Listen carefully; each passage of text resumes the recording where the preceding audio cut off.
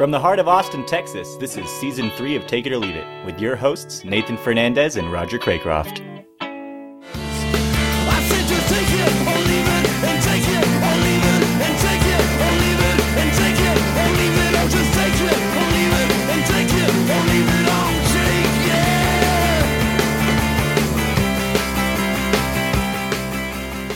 Ladies and gentlemen, welcome to Take It or Leave It for Roger Craycroft. I'm Nathan Fernandez. We are on our very last episode of the season. It was a long season. We actually, covered the whole thing week by week. Yeah. Followed this Spurs team. Yeah, that was special. Throughout the year. I think, it was a season full of adversity. Yeah. But also full of excitement. Yep. All around the league, but even within our team too. Good things and bad things. All are good things to talk about on a podcast. Definitely so went out on a positive note, which has been the theme of our show. We didn't get swept. That was a great hashtag. I remember people used last year. Pretty cool, because there were so many sweeps last year. Open the shed up, the garden shed, put the brooms back away. Yep. We were down 3-0, had an amazing... Lock the toasters away. Win back in San Antonio in Game 4. That is a game we'll remember for a long time. I don't even really want to think about it, but possibly might have been Manu Ginobili's last home game in the silver and black. We all know that maybe he said that he's not going to make that decision till July, which he normally does. So I wanted to read this tweet from a News 4 San Antonio writer who follows the Spurs. He said the 2017-18 Spurs weren't the best Spurs team or the most memorable or the most likable or the most interesting, but damn, they still made me proud to be a Spurs fan because they kept fighting. Exactly. And he summed it up because that sums it up very well. We were down 3-0. We could have rolled over. We could have accepted trips to Cabo starting soon, but we didn't. We kept fighting. Yeah. We forced the fifth game. Forced them to beat us on their home court. Right. Which they probably weren't too And about. we talked about it off wax, but it was a big topic on our NBA, but it was the Warriors' first Western Conference playoff loss since Game 4 of the 2016 Western Conference Finals, when they were down 3-1 to then Kevin Durant's OKC team, and then they came back and won. The rest is history. But they hadn't won a game or lost a game in the Western Conference in over almost 2 years, and if you'll remember, they went 16-1 last year and went all the way through the West without losing a game, and then they lost those 3 straight at the end of 2016. So that's pretty crazy that they hadn't lost in so long. We broke that streak even without Steph. We were obviously way overly matched, and we had a strong ending. And in Game 4, it was a wire-to-wire win at the very end, as we pretty much expected. Warriors got it back within 2. LaMarcus all finished on the shoulders of that one guy. Who? The Slim Reaper. The Slim Reaper, yeah. KD had 34 in that game, his best game of the series. He was lights out, but luckily our aging star Manu Ginobili wasn't going to take the L that day. Our will to win. He did not want to be sent off, quote unquote, like last year when he hadn't even, decided on retiring yet. Right, exactly. After everything we've gone through, and as Rudy, Gay said earlier, after that win, the Spurs just kind of deserved that one. After everything that happened, everybody involved with the Spurs deserved that one. Absolutely, players, coaches, fans. Yeah, especially more recently with the tragedy in Pop's family. I think they all wanted to win that one for Pop and Eder Messina, who took over the head coaching job for those last 3 games, was really good, and we're going to talk about him a little bit more later. Game 5, the last game, almost a Warriors wire-to-wire win. The Spurs had the lead a few times. We were down as many as 16, but with just 2:35 left, we came within 6. And then we got within 2 with just 57 seconds left. Yeah, that was awesome. Yeah. And I really thought, man, we're really gonna screw the Warriors up because the Pelicans have just been waiting, since Saturday. For sure. There were a couple questionable possessions from both teams there towards the end too. A couple pretty confusing turnovers, head scratchers that kind of take you out of the rhythm of the game, because it seemed like both teams were just clicking and firing. Yeah, absolutely. Like every possession at the end, it was just like, who's going to make a mistake or make a stop? Right. We gave up way too many offensive rebounds in that game, just like we did in game 4. Draymond had 19 total rebounds, which is like really ridiculous. Wild. And KD nailed, his classic 18-foot jumper over Yao Ming. It doesn't matter. It's going to go over him. Over and over and over everybody. And over and over in time. He actually had an off game, but unfortunately KD... He had an off game from 3. Like, no two Warriors ever have an off game at the same time. That's what makes him so good. Clay was lights out. KD still finished with 25, but... well, and he had a lot of really clutch baskets to close us out. Yeah. He struggled early in the game. But, in the end, lots of respect between the Spurs and Warriors, always have been. In a way, the Warriors are a product of the way the Spurs changed modern NBA, and maybe the Spurs won't get that kind of recognition, but Spurs fans know. Yeah. Whole... It's kind of tough watching them play the Spurs, because it's like, dang, they see so much of us in them.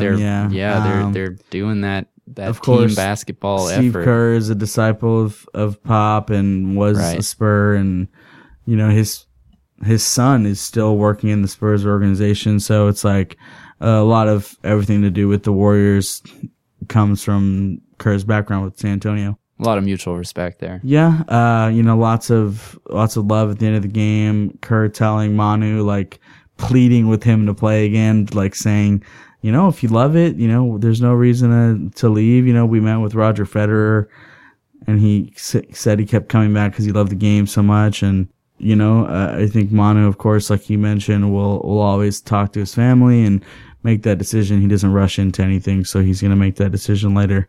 So we'll wait for that in the season, but I am so grateful for the way this team, fought till the very end. We were down 16 that game. We could have laid over. Guys kept fighting. LaMarcus kept going. They gave us a reason to stay up late. Yeah. I was ready to call it, and then I was like, you know what? It's the last game of the season, potentially, and it almost wasn't. So definitely don't regret that at all. Yeah. But let's get into a little holistic Spurs season, good, bad, and ugly. The good. The bad. The ugly. So, the good for the Spurs, and this is obviously very broad here. Without our All-NBA superstar, we still kept pace in the West, of course, the whole year. We were the 3 seed for the majority of the year. Ended up 47-35, 21st straight playoff berth, of course. A lot of things that other teams strive for every year that we accomplished. I'm always grateful to have another Manu year. I just think he has so much left to give still, which is crazy to think about. Oh, absolutely. The way he can just he beats defenders on one step still is ridiculous. LaMarcus, of course, was an all-star again, and that's another thing. As an NBA team, there aren't that many all-stars, and we had one, and LaMarcus, rightfully so, will get some all-NBA recognition, which is great to see again. Of course, good development for our young guys. We don't talk about them enough, but it's true, man. Everyone that comes to the Spurs automatically becomes some kind of a lot of those attraction guys to other had teams. Just absolutely no experience at the beginning of the season. Yeah. Now they really have a feel for the pace of the game, right? Physicality, the rigors of a long NBA season, right? But guys like DeJounte grown up a lot. He's a starting point guard in the NBA now. Beginning of this season, he was just a young guy that we were trying to develop. Bryn Forbes had a really great season, even if he wasn't a superstar in the playoffs. I don't think anybody expected him to be. He's just learned a lot. Bryn had kind of regressed in the second half of the season this year, just because, as he admitted, he hadn't played so many games in his whole career. Obviously, he's a second-year man. Absolutely. Obviously in college you play 40 max, and to play the minutes that he did, he wasn't really expecting that. It's not a sprint at all. DeJounte, played 81 games. Patty Mills was our only player. He played every game, 82. Man, Patty is. I think Britton played 82 actually. Also, Patty was a monster, man. He's he- amazing.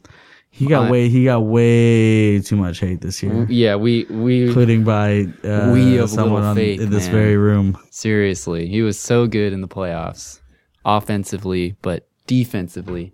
In that last game, Patty was was so pretty good good, on yeah. defense. He is. And I remember we he's said it just last year. He always for has step one of with the highest everybody. defensive He's on, ratings. yeah, and he's on Iguodala a lot of that game. Yeah. Who is a formidable offensive opponent, and he was just locking him down, step for step. There were a couple possessions I was just amazed. Mm-hmm.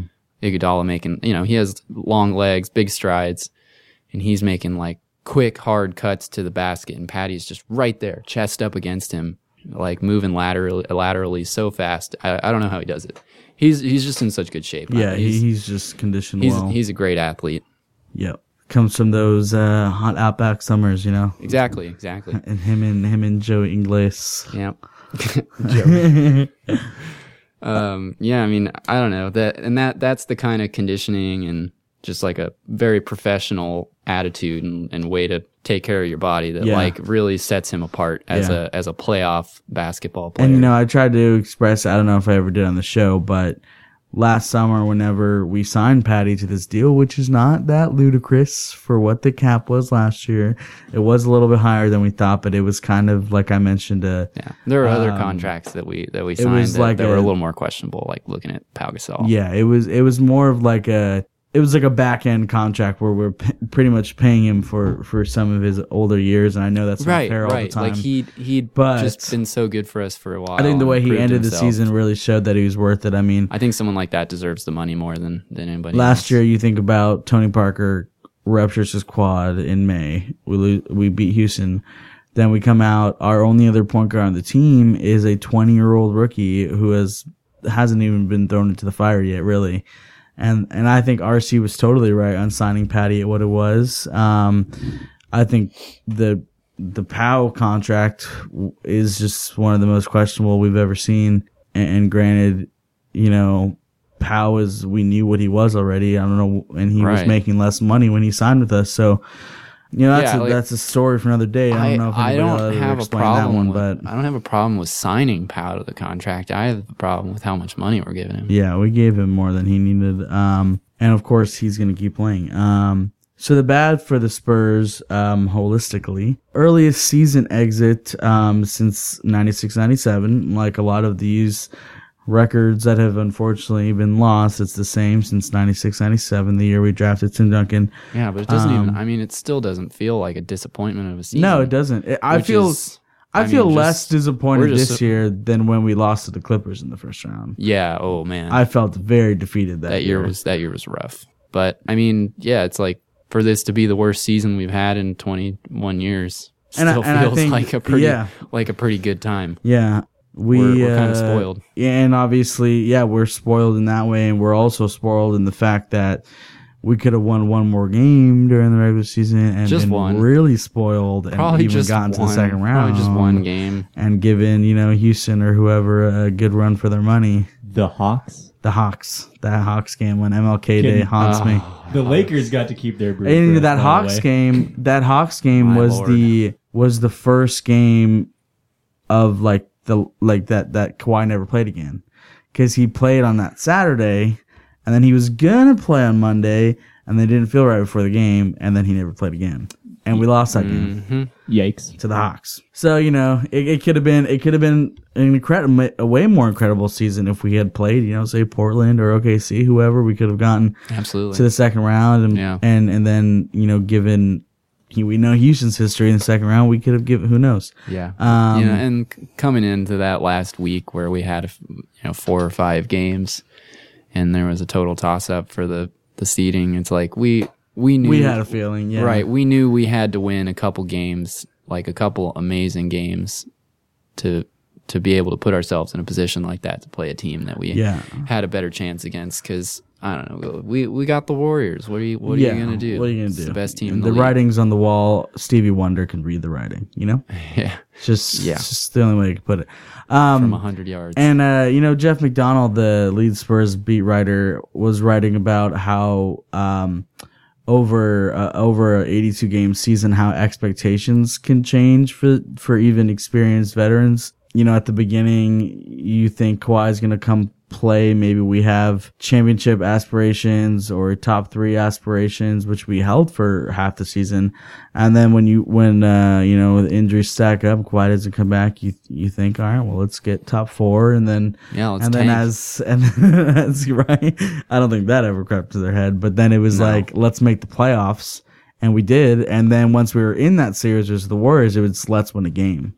And we did all those things. So, I mean, That's true. We very, kinda very checked small off. objectives, but Yeah, we checked the important boxes. right. And the ugly. This is likely our most uncertain offseason in Spurs history.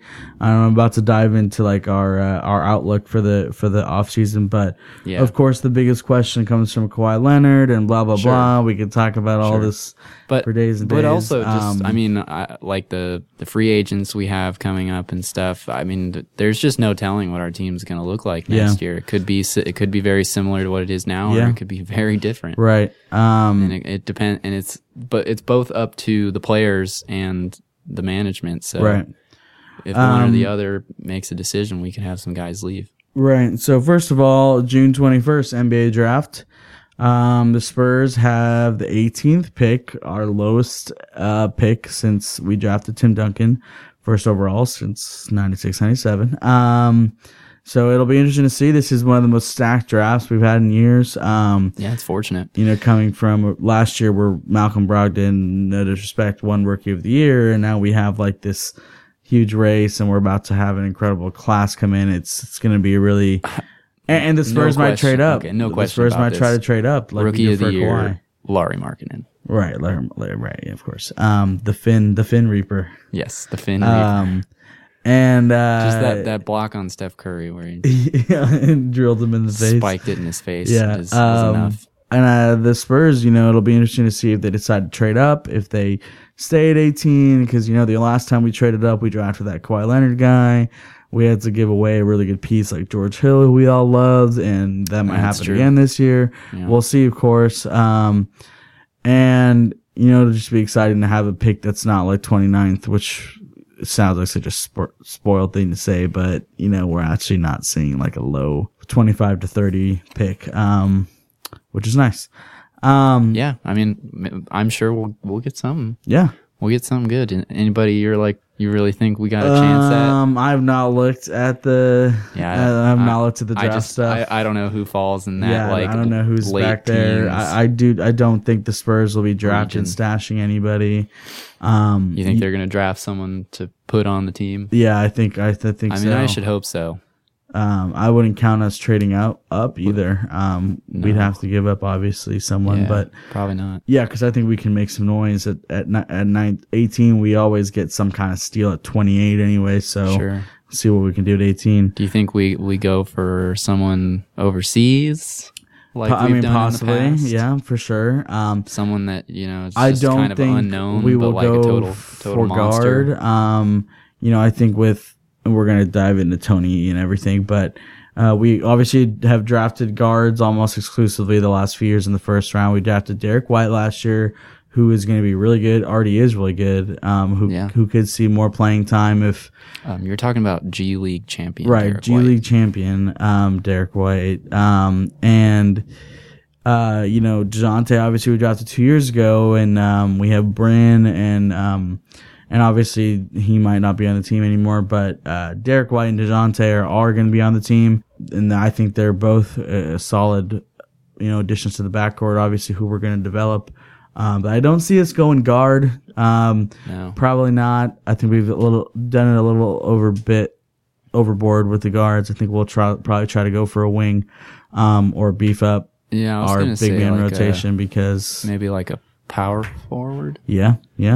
Someone to complement LaMarcus. Right, and we'll see what happens with Davis too. But so June 27th is when the player option deadlines happen. So Danny Green has a $10 million player option. He's likely to opt out, not only to see if he can test the free agent waters, but also because he likely wants to sign a multi-year deal because he only has 1 year left in this contract. So he's likely going to test out that water. Lou Williams' contract that he got this year is kind of the benchmark when you look at players like Danny and even Rudy, because the cap has declined a little bit. They don't have as much of revenue as they did a couple years ago, for example, when like Mike Conley became like the highest paid player in NBA history, and then like Chandler Parsons was like number 3 or whatever. But Lou Will only got 3 years, $24 million this year, so I don't see Danny making more than 10 somewhere else. So I see him probably coming back and stretching that over a couple of years, which I'm sure he would enjoy because he's one of our longest tenured Spurs. Rudy Gay, who was fantastic in the end segments of the playoffs and the regular season, he has an $8.6 million player option. He's likely to opt out as well, mostly to test out the waters, see if he can get more money. I know that he took a pretty big pay cut to even come to the Spurs, so it's probably not even really about money to him, and he enjoyed the support, and he really appreciated the Spurs medical staff. You can take that as much as you want it. That's true. Well, but I mean, who were really conservative in his comeback season this year. Right, yeah, and he came back healthy and strong. Kind of showed how much we valued him already from that standpoint. Yeah, and he had a tricky injury too, so. Right. And he was out, he only played 57 games, and that's, like 25 more than he played last year, obviously. But there was definitely a stretch where we were like totally lost because we needed him. Yeah, we needed somebody else. Right. And I really hope we do get Rudy back. I can't. The mid-level exception designation is that 8.4 million number. So I can't really see him getting much more than that. As good of a player as he is, the big numbers have died down since that summer. And like I mentioned, that benchmark with Lou Williams only making $8 million a year. We'll see if he is able to get any more money. And then Joffrey has a 1 point. Please leave Joffrey. He's gone. Obviously, we're not. No. If he comes back, we're just gonna cut him probably and just pay him that. Yeah, stretch that over 3 years. We need like our draft pick to be that position. Yeah, I agree. So June 29th is the qualifying offer deadline. The people this pertains to: Kyle Anderson, Davis Bertans, Bryn Forbes, all players who we signed as rookies. Kyle and Davis we drafted, and Bryn we signed as an undrafted free agent. If they are not offered a new deal by June 29th, they become an unrestricted free agent come July 1st. And if the Spurs do give an offer to them on June 29th, then they can take the offer, and the Spurs can match any other offer given to another team. But like last summer when we ditched Jonathan Simmons and Dwayne Dedmon, we straight up didn't offer either of them. We didn't ditch them. We set them free. Yeah, we could have paid them though, with what we paid Powell. Yeah, we could have been. But yeah, we didn't offer them anything. And I don't know if if RC had a weird summer last year. I don't know what went on, but definitely felt a little weird. It did. Dwayne Dedmon, didn't play that many minutes, but his on-off numbers were incredible when it came to our defense, which wasn't our problem this year. But anyhow, those three guys, it'll be interesting to see what we do, who we value the most, because obviously our priority is Kawhi Leonard. July 1st, we can offer him that Supermax. Most people believe that before that date, we will have our internal meetings with him, our exit interviews, and by then, hopefully, we will have hashed out whether he is going to be healthy enough to play another 70-game season at least, because he's never played a full season. But of course, the Spurs aren't just going to offer him that just because of what he is, which personally, I think he deserves it. But the Spurs can't make that investment without knowing he's going to play. So of course, they're going to meet with him. They're going to meet with his doctors, and they're going to see if are you going to play in October. He has until the first game of the season, so mid-October to accept that deal. It's just crazy to me. I don't see how that. Yeah, but makes any sense. like I mentioned, I think the Spurs are hoping to hash it all out before July 1st even comes. Yeah, they're hoping to have that problem. So they're gonna, I think, all ironed out. I think hopefully July 1st midnight, you see the Woj tweet. The Spurs and Kawhi Leonard have agreed to whatever or not. If he doesn't accept it, then we'll be paying him for the year, and hopefully we have his services.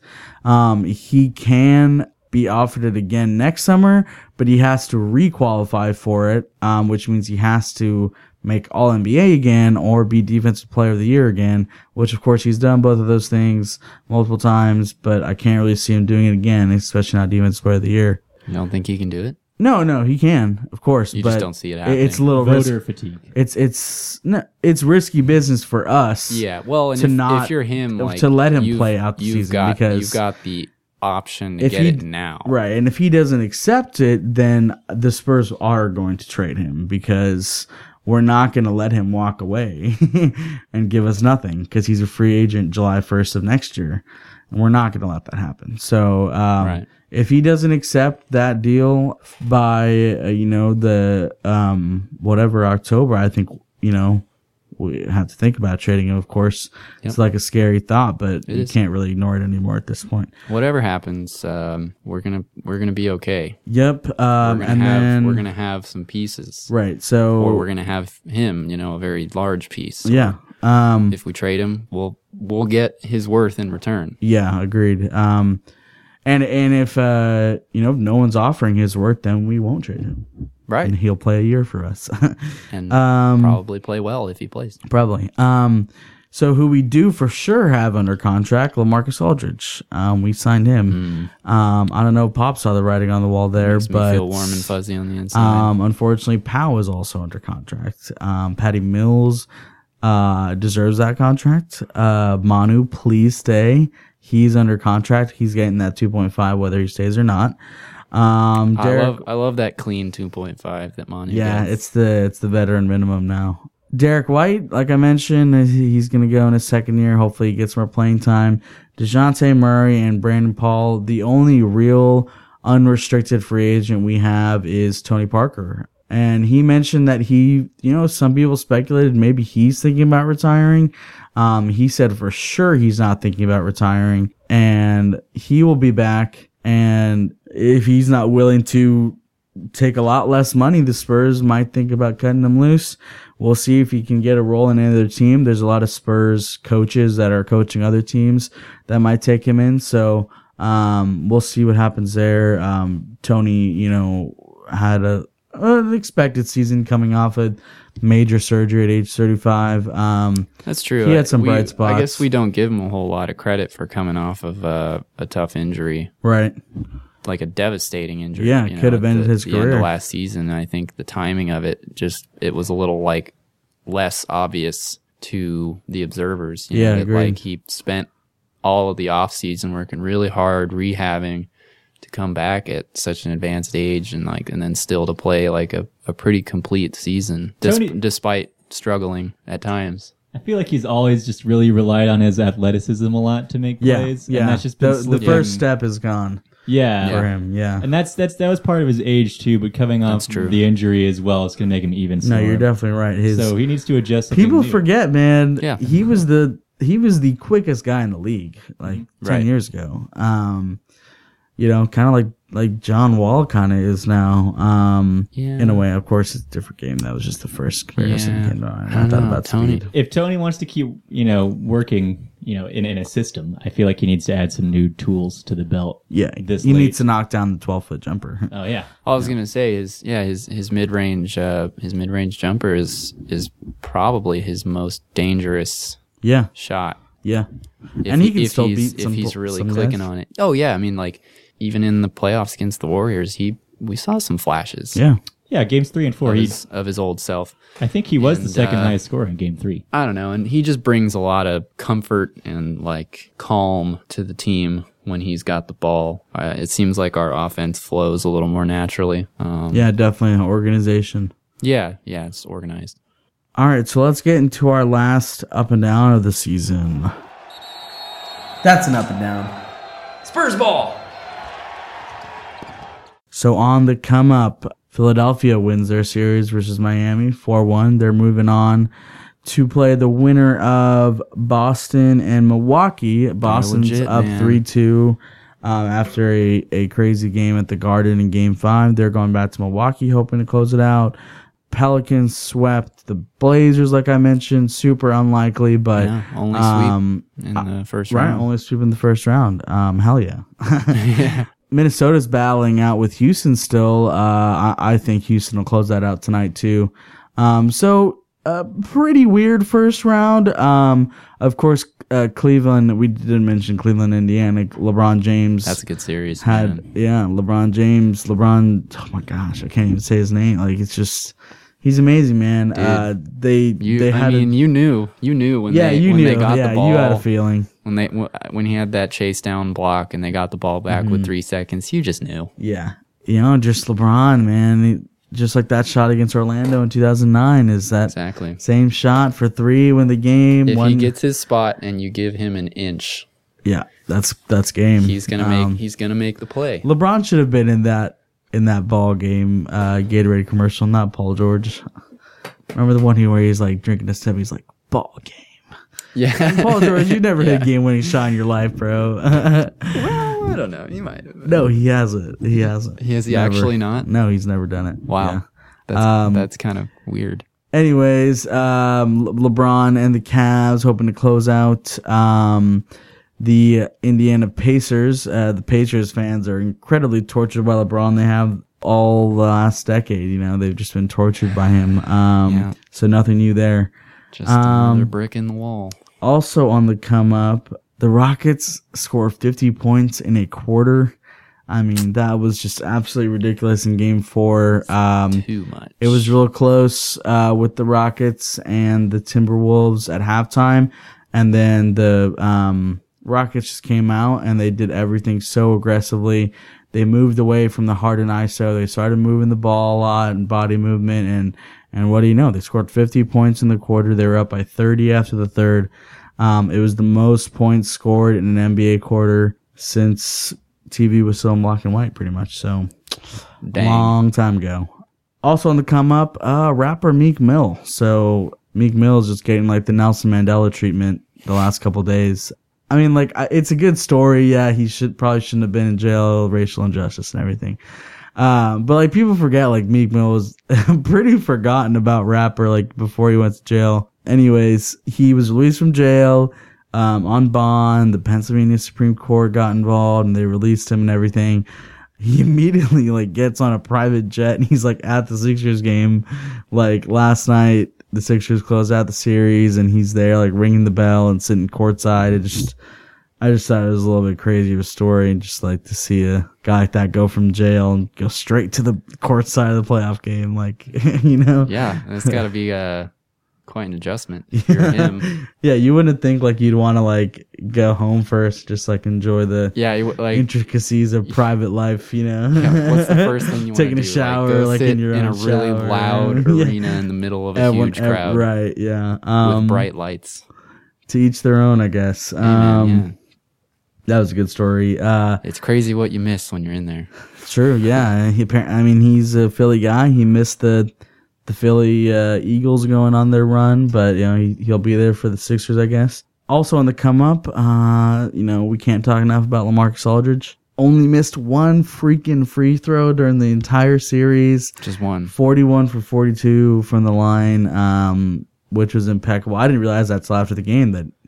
Because he's been so automatic all year. Yeah, I remember them saying that he'd only missed one free throw, and then I was like watching him all through the last game. He shot a bunch. Yeah. And it's like, he hasn't missed one. Yeah. He's only missed one the whole series. He ended the series 46.2% from the field, and then 98%. Yeah, and then he made 3 threes in game 4, which was crazy. So he shot 60% from 3-point in the series. Wow. All 3 of those makes coming in the 4th game. Also on the come up, fluids being poured on your head.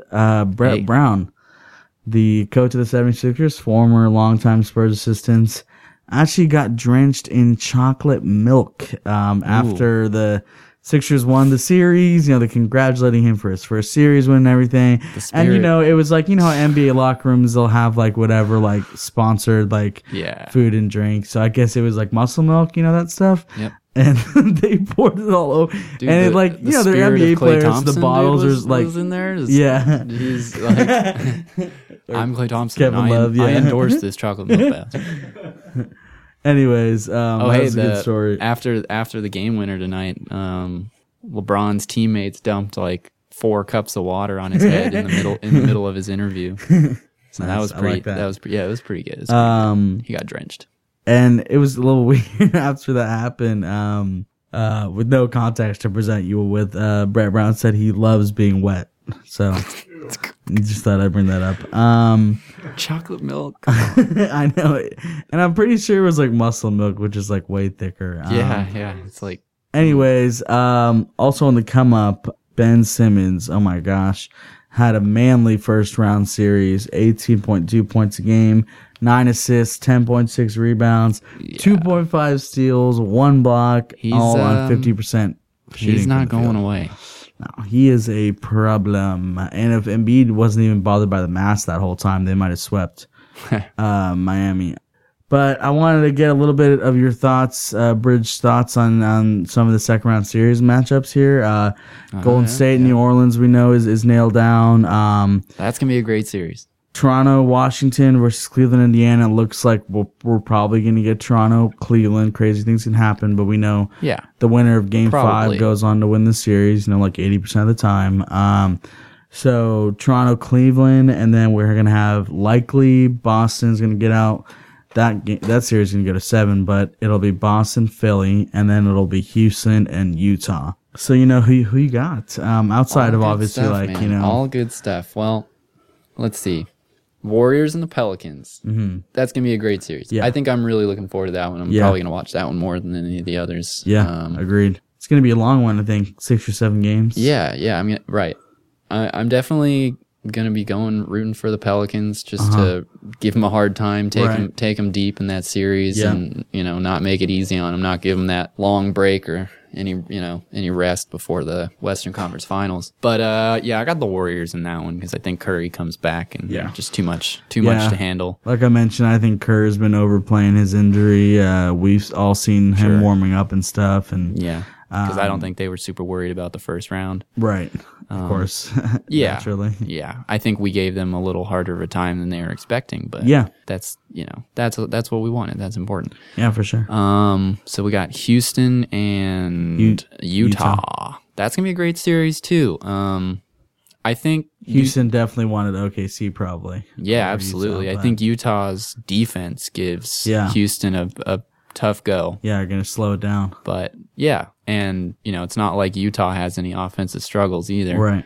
They've been just like drilling threes this whole game that we're watching, and they're just kind of a matchup nightmare for anybody. Yeah. But I think that Utah and Houston match up well. Yeah, I agree. So I think it'll be an interesting series. More than I mean, I don't want it to sound like a cliche or too obvious, but I think James Harden is going to be the difference in that series. I think he's just going to push Houston past. It'll be interesting to see what Houston we see, because they can look pretty static sometimes, and they're really at their best when they're moving the ball. So if they can just play like that, it's going to be a really really interesting series. Toronto, Cleveland. We all know Toronto has had a terrible time against LeBron. He's kind of their dad at this point. I mean, the Pacers and the Raptors. Just he has. Everybody in the East, really. But it seems like, especially recently, it's just been like the Pacers and the Raptors that have to deal with Cleveland every year. Yeah, I agree. But the way this Cavs team has been playing, man. Yeah, they've been very up and down. Wishy-washy. It's probably the worst team LeBron's had since he left Cleveland the first time. Yeah, for sure. I think I'd pick Cleveland to win still. I was going to say it just doesn't feel like I feel like LeBron's in every Toronto player's head. Yeah. Maybe not DeRozan as much, but like He's in Serge everybody's head, man. Ibaka, Kyle Lowry, those guys are terrified of LeBron. Yeah. And they know they're conditioned to losing to him.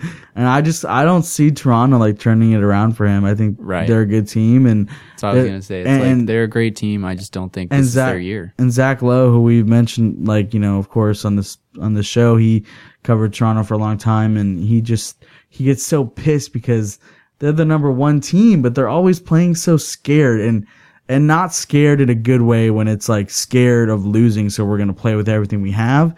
It's like scared of failing, which is what they've done in the past. And you can't play like that. You can't play tight against LeBron James. It's counterintuitive attitude. Yeah. And they've gotten swept by him so many times. I just think that, whoever LeBron has on his team, I think they're going to beat Toronto. So, and it'll be six games, of course. Indiana took them to, almost could have won the series, but, that's going to be a really interesting series. And then Boston, Philly, who our boy over here, Chandler, says put money on it. It's going to be the most entertaining series of the year. I don't know how we're supposed to measure that. Yeah. Just hit up the take it or leave it message boards and vote in our jelly polls about it. Sure. Yeah. We'll put a MySpace survey out. You guys can... Yeah. I don't know. I mean, that's a tough series to call right there. Mm-hmm. Agreed. Boston is a great team. They're just a little hobbled. But that doesn't mean that they aren't playing really great playoff basketball right now. So I mean, and they're totally handling the Bucks too, and the Bucks are a great team. Yeah.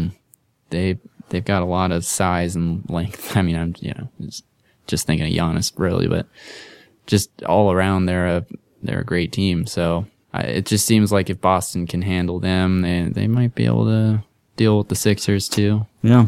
I think we deserve the LeBron Sixers matchup though in the conference finals. That would be a lot of fun. But Philly has plenty of sure. years to get there. And I think I don't know. I got a little sweet spot for Boston. So yeah, I feel that. I think that's just like, hey man, they never give up. What I want to happen. They make adjustments so well. Yeah, they're coached very well.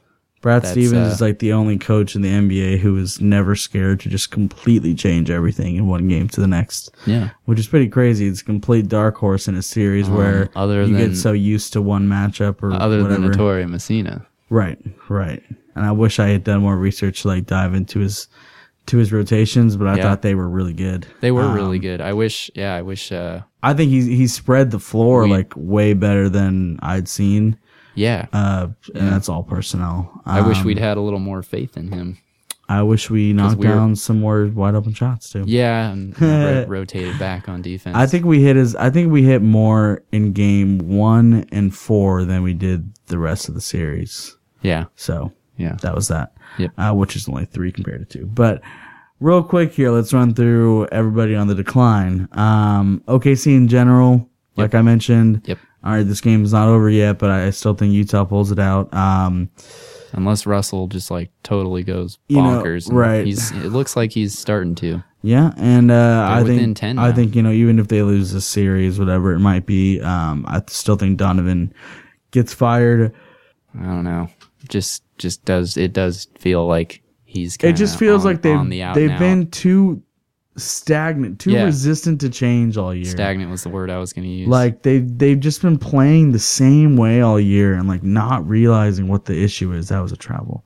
And after game 3, when Rubio had a great game, Russ, to the media said he would shut that down. And he did in game 4. He shut Rubio down. Unfortunately, true to his word. Donovan Mitchell had 33 points, and Utah won by 20 still. So I don't know if that was the best focus. What do you do about that? Probably not the best focus to have. And wow, Gobert just fouled out, or 5 fouls. That's ridiculous. It's still the third quarter. Is that so? Yeah, I said I had 5 fouls. Wow. Crazy that you get 6 in the NBA. Yeah. But I guess they're longer games. And then too. in game 4, there was a little bit of a scuffle that was starting to happen between the Jazz and the Thunder. Russell Westbrook was getting ready to check into the game. He hadn't really been like signaled to be allowed to come in yet, but he got involved in the scuffle. And that brought up the idea of, oh, was he coming off the bench? Does he deserve suspension because of that? Because they're really serious about guys coming off the bench when there's a scuffle. He didn't end up getting fined. He got he didn't get suspended. He got fined $10,000 and he got a technical foul, which I don't know what that means. I guess that's another little bit of pocket change, to the NBA. Also on the decline, Carmelo has just been disappointing. 37% from the field, 23% from 3-point in the series. He needs to have been replaced by Jeremy Grant a long time ago. I think he would be pretty good coming off the bench too. Yeah, agreed. Playing against second team guys, I agree. Yeah, like for most of the game, and like sure, if you want him in the fourth quarter, then play him all you want. Right. And if OKC loses the series, I think even if they moved on from this series, I really just feel like Paul George is probably going to leave anyways. I think the writing's on the wall for OKC. They haven't really been able to nail down a system or a identity. Pretty much.